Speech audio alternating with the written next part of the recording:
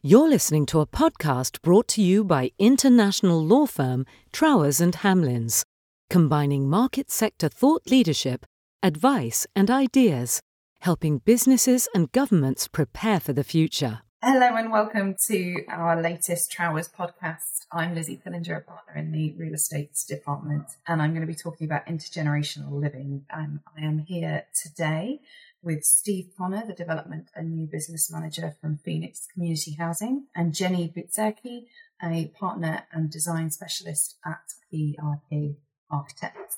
I know, Jenny and Steve, you've both been involved in some intergenerational schemes, but I wanted to start by just asking you what that means to you and how you might distinguish it, if you want to distinguish it at all, from other terms that we hear in this kind of arena, so things like co-living and multi-generational housing.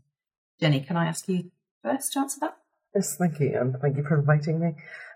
I suppose multi-generational is more sort of at a micro level, where you're looking at mixing generations within one dwelling, essentially, and that can be sort of in the form of, we've built multi-generational housings on Chobham Manor, for example, at Olympic Park, where you have a family house with an annex for an older person that can change use, if you like, to maybe your younger student moving into it at a later stage. But and also things like home share, where you might get a younger person moving in with an older person, and that to me is the multi-generational house, really.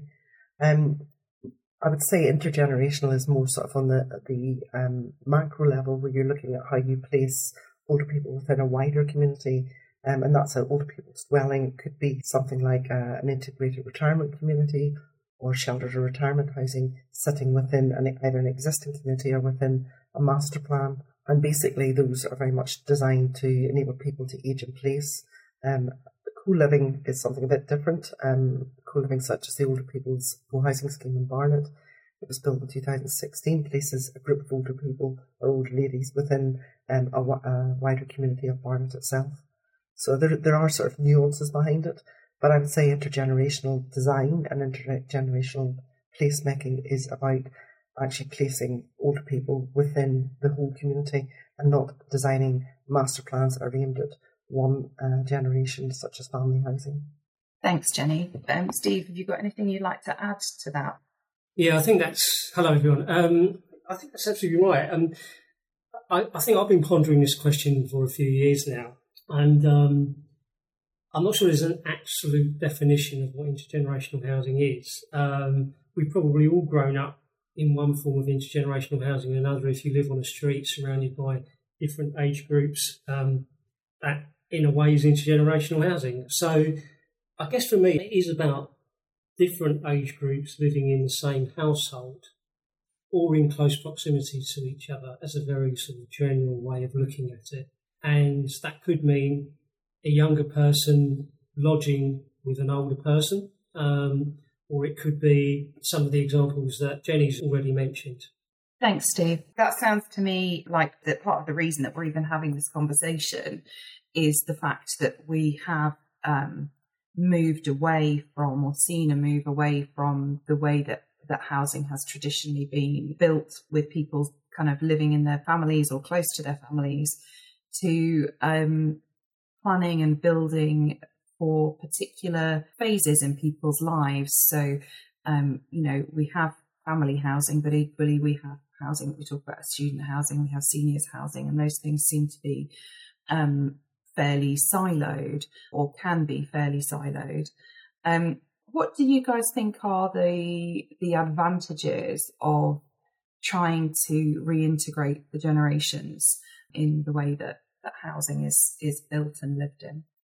So I think one of the kind of recognised concerns for older people is loneliness and isolation, and the idea of living in a community or as part of a community where you have communication with different age groups on a regular basis, or take part in activities involving different age groups, is a great way of avoiding the sort of fears and anxiety that the ageing process might create. I suppose ultimately we should be creating communities for everyone in society. And I think there has been a lot of emphasis, I guess, on things like, through stamp duty relief and through first-time buyers. There's been a lot of drivers to try and create, new communities or place housing within existing communities that actually is very much aimed at one demographic. And that's not a community. A community is made up of everyone. Exactly as Steve just said, I live next door to, on one side with an 80-year-old lady and on the other side of a very young family. That is a community at the end of the day. A community is not made up of one generation. So I think that's the thing that we should be driving for. And we then also need to think about, what do our older residents want out of their later years in life? And ultimately they want to stay active, and that's like socially active, physically active, and mentally active. And so we need to sort of think almost beyond what that all means and think about what the benefits they also bring back to the communities they live in. They want to stay in their communities, but they also have a wealth of life experience that they can, can be shared with younger people. They're volunteers in our community. They're more likely to be the people at home during the day, and they add to the local neighbourhood economy on a daily basis. They keep an eye on your house when you're out at work, they're your good neighbours. They're the people who take your deliveries during the day when you're out. And it's trying to think of all those benefits and making sure that, how we design those communities actually takes advantage of that and celebrates it. We don't want to see older people pushed to the side in the last bit of the land that nobody else can think of what to use for. It's about placing them in the heart of these communities and making them part of it and celebrating our later years, really. That's lovely. Yeah.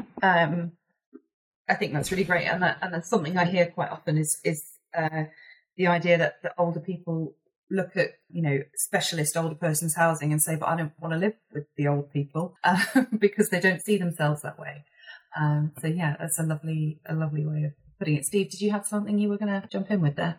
Well, I was just going to say that certainly one of our hopes for the intergenerational scheme that we're creating is that the increase in social connections between the individuals who live there, it's not just about the different generations communicating with each other, but trying to create a situation where the older generations communicate with each other and they develop strong sort of bonds, social bonds, and that in a way makes them happier, keeps them active, and ultimately keeps them independent for much longer in life. And that's what we're hoping that this will bring about, really. Lovely. Thanks, Steve. I think that's probably a really good lead in to ask Steve if you want to talk to us a little about Mellfield Gardens, a scheme you've been working on with us recently, and we've been working on with you. And then after, perhaps Jenny, you can tell us about some of the schemes that you've worked on as well. Yeah, so we are developing a new housing scheme called Mellfield Gardens. The reason it came about was we had developed what's called an extra care scheme for older persons with low and medium care needs, about 200 metres away from this particular development site. And we were really sort of pleased with the development, and also recognise that we are an unusual organisation. We're resident-led, and we spend a lot of time getting to know about the community that we work for. And within that community, we recognised that there was a very large number of older people. So our sort of analysis of our residents suggests that by 2025, something like 35% of our residents will be over the age of 65, and about 9% of those will be over the age of 75. So we certainly had a big resident and an older population within our residents, Phoenix Residents Group. So we felt it was appropriate to build on the success of Hazelhurst Court, which was the extra care scheme, and develop a new older person scheme for people over the age of 55. Building in such close proximity to Hazelhurst, we thought had advantages because there may be an opportunity to use the extra care scheme for both parties to kind of benefit really and share the facilities that we were creating. We also recognised that within the Phoenix group of over 55s, there were quite a few homes that were being under-occupied, or at least that's what statistics suggest. So we felt that designing really high-quality homes for this age group that were focused on getting the sizing right. So we created homes that were called 1 bed plus, So there was a flexible space just off the living room that could be used for a variety of uses, anything from a study to an extension of their living space, storage purposes, for anything really, a treatment area, perhaps even for a carer or a family member to stay overnight should that be needed. So we wanted to create new flats that were attractive to this group that were under-occupying family-sized housing. Now, that was something that we had great success with Hazelhurst Court, the extra care scheme. When we offered people who were occupying Phoenix homes an opportunity to live in Hazelhurst Court, we freed up 20 family-sized homes by doing that. And of course, that leads to a sort of a chain reaction in that someone who's currently overcrowded within a 2-bedroom flat can move into a 3-bedroom house. Someone who's overcrowded within a 1-bedroom flat can move into a 2-bedroom flat. So it suddenly created what we call chain letting. So we were hoping by the new homes we were creating at Milford Gardens, we could have a similar effect and move people that were over the age of 55 into these new homes that we were creating.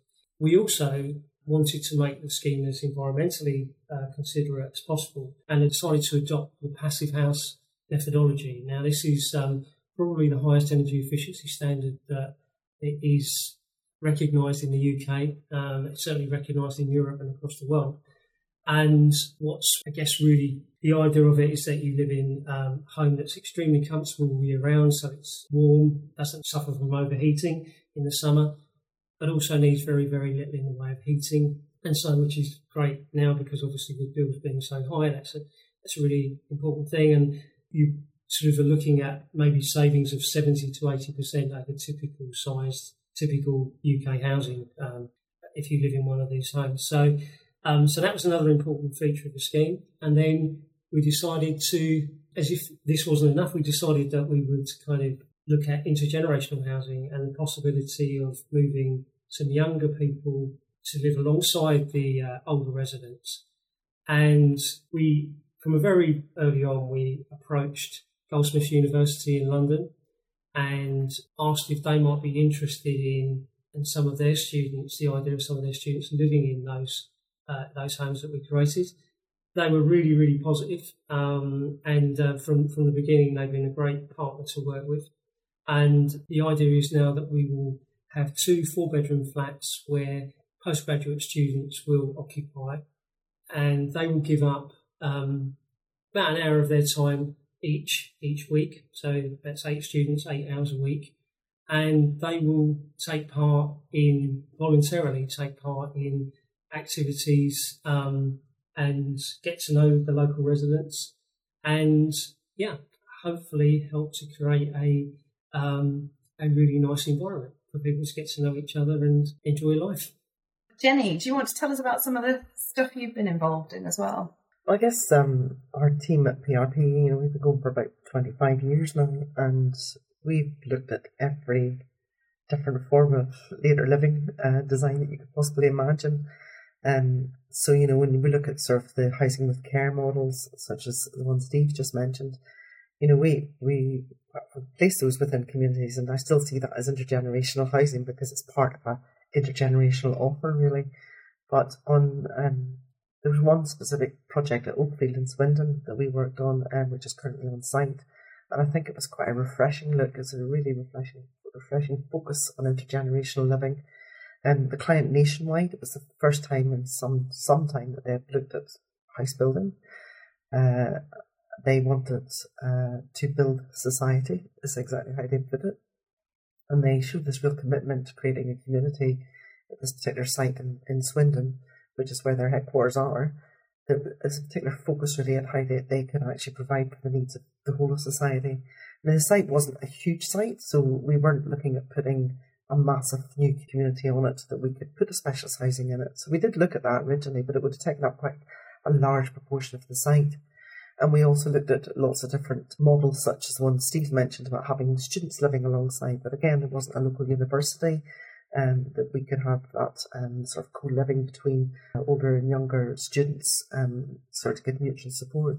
So we did an awful lot of blue sky thinking on it, and really ultimately nothing was off the table. So PRP, we were actually the intergenerational architects, and we worked alongside some master planners on it. And after trying out a lot of different models and testing what would work on the site and what would work within the master plan, we almost went back to square one and started consultation in real earnest. And Nationwide employed a community activator who literally went round and knocked on the neighbouring doors and said, "What do you want out of your community?" We also had a focus group that was made up of some people who were the pensions with Nationwide. They invited them to come along and join the focus group. We talked to them, people that lived in that area of Swindon, to try and find out what they wanted. And it was quite interesting because the site sits between primarily private part of Swindon and also to the south it sits, there's quite primarily, again, affordable housing. And this site actually sat as a hole between the two and actually almost prevented the connection between these two communities. So it actually became even more than that. It wasn't just how we create all the generations in this site, but how we connect these two communities. So through the focus group and through the consultation, we came to the decision that a housing care model wasn't what we were going to do. Nationwide didn't want to be an operator of that. They wanted to have this sort of new model for a master plan that would actually have all communities on it, and that somehow through design could we forge a sense of neighbourliness between all the generations. But also we had to think quite carefully about tenure and also about affordability, because, as I say, there was quite a variety of tenures in adjacent areas. So we actually, within the master plan, we actually influenced the master plan itself to make sure what we felt was a dimension-friendly master plan. So we were looking at the placemaking, making sure that everything was very logically laid out, that people could find their way across the master plan quite easily, and thinking about how we place certain buildings within it so it actually connected these two communities. And we came up with 3 different typologies within it. So one of those was the hub building, and it's the focal point for the master plan, and it comprises of a community space that sits on the ground floor.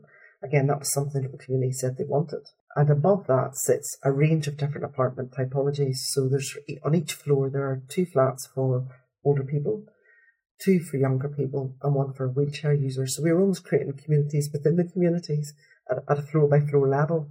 In addition to that, we had what became known as walk-up apartments. And the walk-up apartments, basically, they turn the corner of the urban blocks quite nicely. And we've created it so there's a ground floor apartment for an older person and a first floor apartment for a younger person. And that takes away the need for lifts and makes everything very accessible for the older people.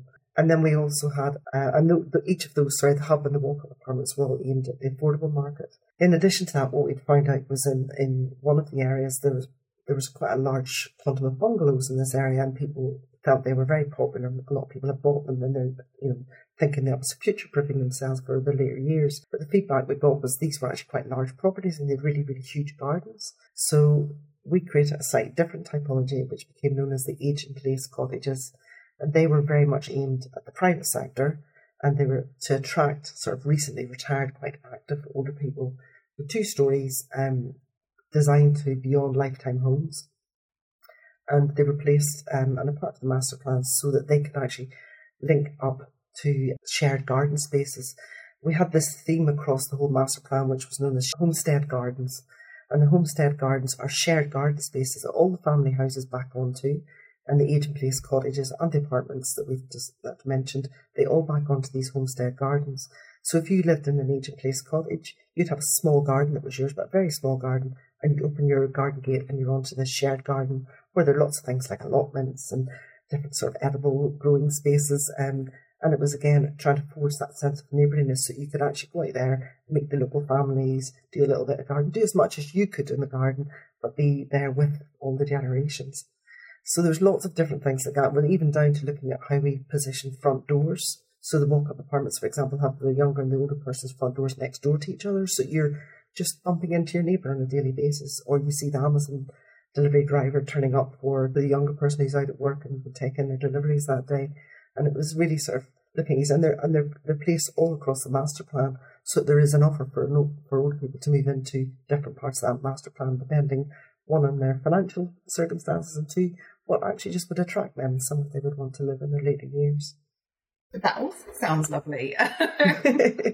I'm now torn between. Well, I mean, Steve's development is actually just down the road from where I live, so that would be less of a move. But they both sound amazing. So a couple of bits that both of you touched on there was facilities that are sort of shared facilities potentially, and also the design. And I guess my question is, when you are trying to house people who potentially have different interests or different needs from their homes, how do you marry together those needs, and what are the design considerations that need to be taken into account, and how do you bridge those gaps, and what do you need to do to make a space that is workable for, let's say a student who's, in Steve's case, a student who's doing their postgraduate studies, and somebody who is, at home all day, and how do those sort of shared spaces and design considerations work? Jenny, can I ask you to just highlight in particular if any other sort of aspects of the sort of building design? I suppose the thing is always trying to understand what the different generations are after, from the perspective of inside their home as well as outside their home. Older people are ultimately looking for security. They're looking for limited maintenance. They do love garden spaces. They love being outdoors, but they can't always take care of those spaces, or maybe they can when they move in, but as they get older, they maybe less so. The other thing is about trying to combat social isolation, which I know Steve has mentioned. So I think through design, we can encourage social isolation, not force it, but we can encourage it. We can encourage people to actually engage with the community around them if they want to do so, because at the end of the day, it's their choice. But I think younger people obviously look for something slightly different from their homes, but actually from the places that are around us. I think we all want places that are active, somewhere you can go out. I think we've got another scheme, which is an older people's housing scheme in West Byfleet that's also currently on site, and it's placed older people's housing. There's about 197 units that sits above 11 retail units, and they're really lovely, beautiful, bespoke retail units that overlook a public square. And that public square has been designed to look very carefully at what happens all year round, whether it's a Christmas fair or ice rinks in winter time, through to summer farmers markets. And it's about thinking the continual use of those spaces and what that could look like. And the older people ultimately are above that. So their facilities, which cafes and restaurants and spas and everything, they're on the ground floor along the retail units, so anybody can access those, and you can allow the whole community to come in and integrate with everyone within those spaces and really use them. It creates a destination for the wider community. But nevertheless, the older people, security is something, or the perception of security is often the issue. So they, living above that, that there are secure doors going up there, and there are some spaces in those upper levels with rooftop gardens and podium gardens that are just for the older people, and that allows them to be as integrated into the community as they wish to be, and equally they've got their own house that they can then stay in. So it is about getting the nuance around it, but there has to be certain things in the design that we do that actually gives them the protection, the privacy they need, but also encourages them to socialise whenever they feel that that's what they want to do. So, Steve, one of the things Jenny had mentioned just when she was explaining about Oakfield was the consultation and focus groups that they did. And I know, because I was at one of them, that you'd run a series of workshops between the students and your residents, because as you mentioned earlier, you are resident led, so there's a really strong focus on your residents driving what's needed. Do you want to tell us a bit about those focus groups and how they were run and what kind of thoughts and ideas came out of them? Yep. So we had 3 workshops, all of them virtual, because they brought people from all over the place, really. The first workshop was with some older residents who live at Hazelworth Court, the extra care scheme I mentioned earlier. And so we decided that we would split the workshops. First workshop was with older residents. Second workshop was with students and members of Goldsmiths University's kind of management team, housing management team. And then in the third workshop, we brought both parties back together and we discussed some of the kind of information that they'd each supplied us during the first 2 workshops. And that informed the questions for the third group. So I think the outcome from the first workshop with our older residents was that, in principle, they liked we described the development. And we went into detail as to, I think, some of the things that Jenny mentioned there about the way that we design the homes to create spaces for people to meet, but for people to also be independent. So we'd created some really nice meeting spaces within the landscaping, within the walkways, within in the housing blocks. We'd created a communal garden room. We'd created a private garden area, all of which were kind of aimed at these kind of both formal and informal meetings. So having described the development and then the idea of introducing students, it was quite interesting because the residents had very strong views. They liked the idea of having a different age group living alongside them.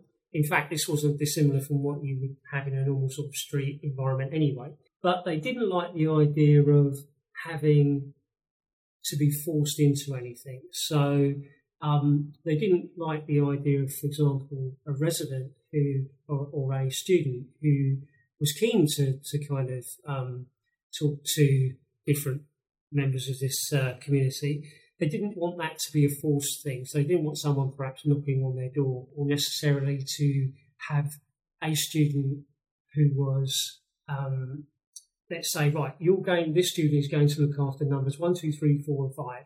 This student is going to look after the residents of numbers 7, 8, 9, 10. They didn't want something that was very formulaic like that. They felt that things needed to be organic, and that they both needed to go on a kind of just a natural relationship, really, just to form a natural relationship. And then we spent quite a lot of time talking about this kind of thing and what that might mean, without it really necessarily coming up with a definite or a definitive answer. Then with the students, it was quite a different conversation, really. I think they were, first of all, very practical about, they wanted to know about the accommodation, what it'd be like, what their bills might be each week, where it was located in relation to the university, what support they might get. So, as a housing association, would we give them support in perhaps organising an activity for the community to take part in? So, yeah, the conversation with students was very practical. They were aware of their commitments. Many postgraduate students would have to balance education and perhaps part-time employment. So they were mindful of the amount of time that they'd be able to spend to volunteer each week and to commit to. So there were two quite different conversations, really, to begin with. And then in the third workshop, we sort of had the learning of what both groups, the perspective that both groups had on the idea. And we, again, just kind of sought their opinion on a range of scenarios. So, for example, in the third workshop, we shared really the outputs from both groups from the first two workshops. And then from that discussion, we built what we called a community promise that really a vision that both the older residents and the students could sign up to, which loosely kind of, from a student's perspective, they were volunteering an hour of their time each week. From a resident's perspective, there was no hard and fast rules how this time had to be spent. It was something that they would find out together. So, and that from a Phoenix perspective, we would support the development of the relationships between them. This is an area that over the next 12 months, we're going to spend a lot of time with Goldsmiths University sort of refining, I guess, to ensure that we can both record and evaluate the benefits of what we're doing. That's lovely, Steve. Thank you. Everything we've said so far has been rightly very positive, but I'd like to just touch on briefly any particular challenges or risks that come with this type of housing and this type of development. And do either of you have anything that you sort of came across with these schemes that was particularly difficult to overcome? I suppose, like all of the schemes we do, there's always an education piece that needs to be done, and that's trying to get the vision of what you're trying to achieve across to those people that may consider moving in. But it's also actually to the planning authorities. Planning authorities, are under a lot of pressure to hit housing targets, and that's a lot of the driver behind the policies that we see coming through, to try and actually put forward what age-appropriate housing looks like, and to make sure that it's actually in local plans, and how, to make sure that we can actually respond to those is always a challenge, and that comes right through from the housing or care models right through to these intergenerational approaches. Whilst the vast majority of local authorities, well, I think it's now about 50% of local authorities have some sort of a policy on older people's housing. It's not very detailed in a lot of cases. It doesn't actually say what type of housing that is. It doesn't even say, vast majority of them don't even say that they've got particular sites allocated for it, but it's quite generic what we see. And I believe very, very strongly that the location of older people's housing, whether it's these types of intergenerational housing or specialist housing, it needs to be considered really carefully about where we place those within communities.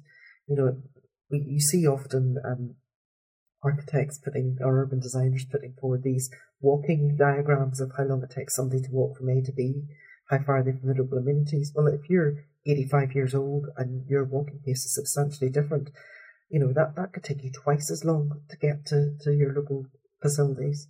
So I think in all of these, it's about educating the designers, educating the planners, to sort of really think through what's coming forward, and making sure that the older people are not the ones from the furthest part from the local GP surgery or the shops. Because actually, quite often we see as well, they say, oh, it's fine, it's a 5-minute bus ride. But if you take half an hour to be able to get out of your flat and get to the bus stop before you even get to those amenities, that's enough to put you off going out. So I think the stressing putting older people at the heart of communities literally should be the ones that are the closest in all these communities that we're creating to everything that they need to get access to. The rest of us can invariably walk or get the bus easily, but whenever you're 80 odd years old, that's just not possible. So for me, that's one of the biggest barriers.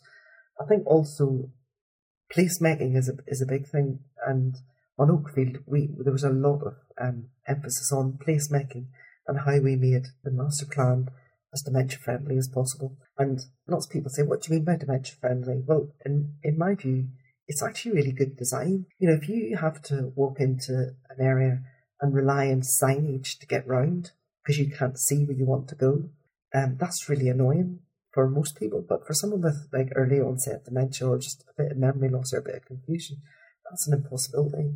We shouldn't be relying on signs. We should know when you walk in that you're in a park or you're in a public square. You should be able to see where the shops are. You should be able to see where the bus stop is.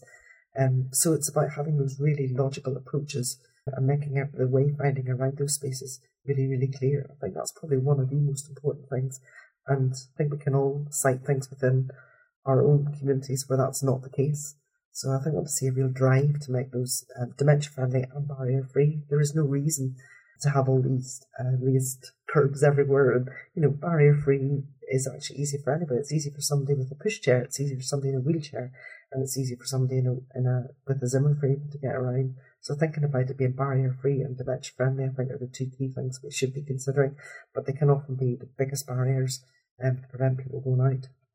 Yeah, and I think that's going to be, ever more important as the numbers of us developing dementia, looks set to increase. So yeah, that's really important. Jenny, thank you. I'll just ask Steve for his view on any particular risks, challenges that you came across. I think Jenny's absolutely right. Location is a key thing. It was a key thing here for the students of Goldsmiths University. So had we not been where we were within 20-minute cycle ride from, Deptford, where the Goldsmiths University is located, that certainly would have put a spanner in the works straight away, really, I think. I guess we were building on the knowledge that the location for this older person's housing was alongside an existing and a new extra care scheme, which was working well. So we felt it was a good location. It's got a train station literally 2 minutes walk away, which brings you into central London or down to Bromley within a few minutes. So, 10, 15 minutes. So in that way, it is very well located. I think for anyone who's considering older persons housing and certainly intergenerational housing, you do want to have a very good, clear brief from the outset, really. Ours was very clear. We did want an older person scheme. We didn't want an extra care scheme. We kind of had wanted to focus on an offer to older residents that would encourage them to move out of family-size housing. So there was this a focus on what's being called right sizing. So that was a very keen part of our brief. One-bed homes enlarged one-bed homes were felt to be the right approach there. Certainly from a cost perspective and everything else, they worked very well. In our case, the tenure was straightforward because we only build affordable homes. So they are only for rent or for shared ownership. So that kind of made that side of it quite straightforward.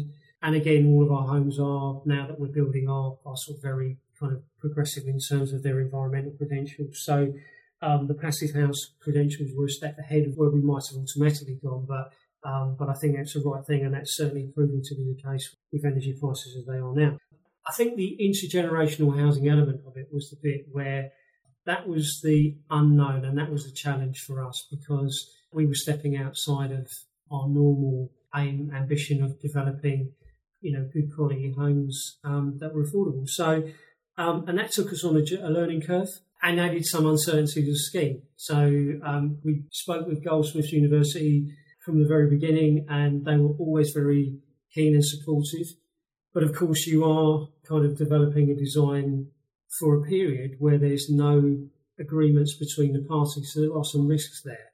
And, we were quite late in the design development before we had formed agreements between the parties for them to lease the homes that we were going to build. Now, we had designed them in a way that we could backtrack to all accommodation for older persons should that relationship not work out. So we did have an exit strategy there. But nevertheless, that was still something that, if you like, was a risk and a challenge. So the learning curve on the intergenerational side and the relationship, the agreements between ourselves, the legal agreements between ourselves and Goldsmiths were something that was a challenge. And then from a planning perspective, the local authority were very supportive of what we were trying to do in terms of introducing the intergenerational side of things. So it didn't really pose a problem there. We were building up homes purely, 99% for older persons, and albeit one bed sort of steps outside of the normal mix of housing that they would expect to be developed. But given that it was focused on a particular housing need, they were supportive of that and supportive of the intergenerational initiative. So that's our kind of experience of it, really. That's all very interesting, and I certainly recall some of the difficulties that we had looking particularly at the legal aspects when we were working with you on that, Steve, and looking at how we made sure that, you weren't straying into the territory of students becoming employees and things like that. So, there was quite a few sort of technical things to look at on that side of things as well. Thank you both very much for your time and for joining me into my exploration into Trowers podcasts. But really interesting information, and just one really quick yes or no question before we go. Do you think that there is a call for more of these types of schemes in the future? We hear a lot, every now and again it pops up in the media that, places like Denmark are really good at, doing these intergenerational schemes. Do you think that's something we'll see more of in the UK? Yes, definitely. I actually have some personal experience of it myself because my father's actually looking to do home share at the moment. So a lot of what Steve's just describing about setting up charters and contracts is really interesting. And for my dad, I can see it's given him a new lease of life. It's something that he's really looking forward to. And he sees it as the next stage in his life. And he's looking at it for all the reasons that Steve is as well. He's looking at it for giving somewhere for a younger person to live in his home who may not be able to afford rent somewhere else, but he's looking for that sort of a bit of companionship and having someone around on a day-to-day basis, but actually just really for that social interaction and for actually sort of a bit of conversation around whatever's going on a day-to-day basis in the world. And I think it is something we'll see more and more of, and not. Specialist housing is not for everyone. We know that.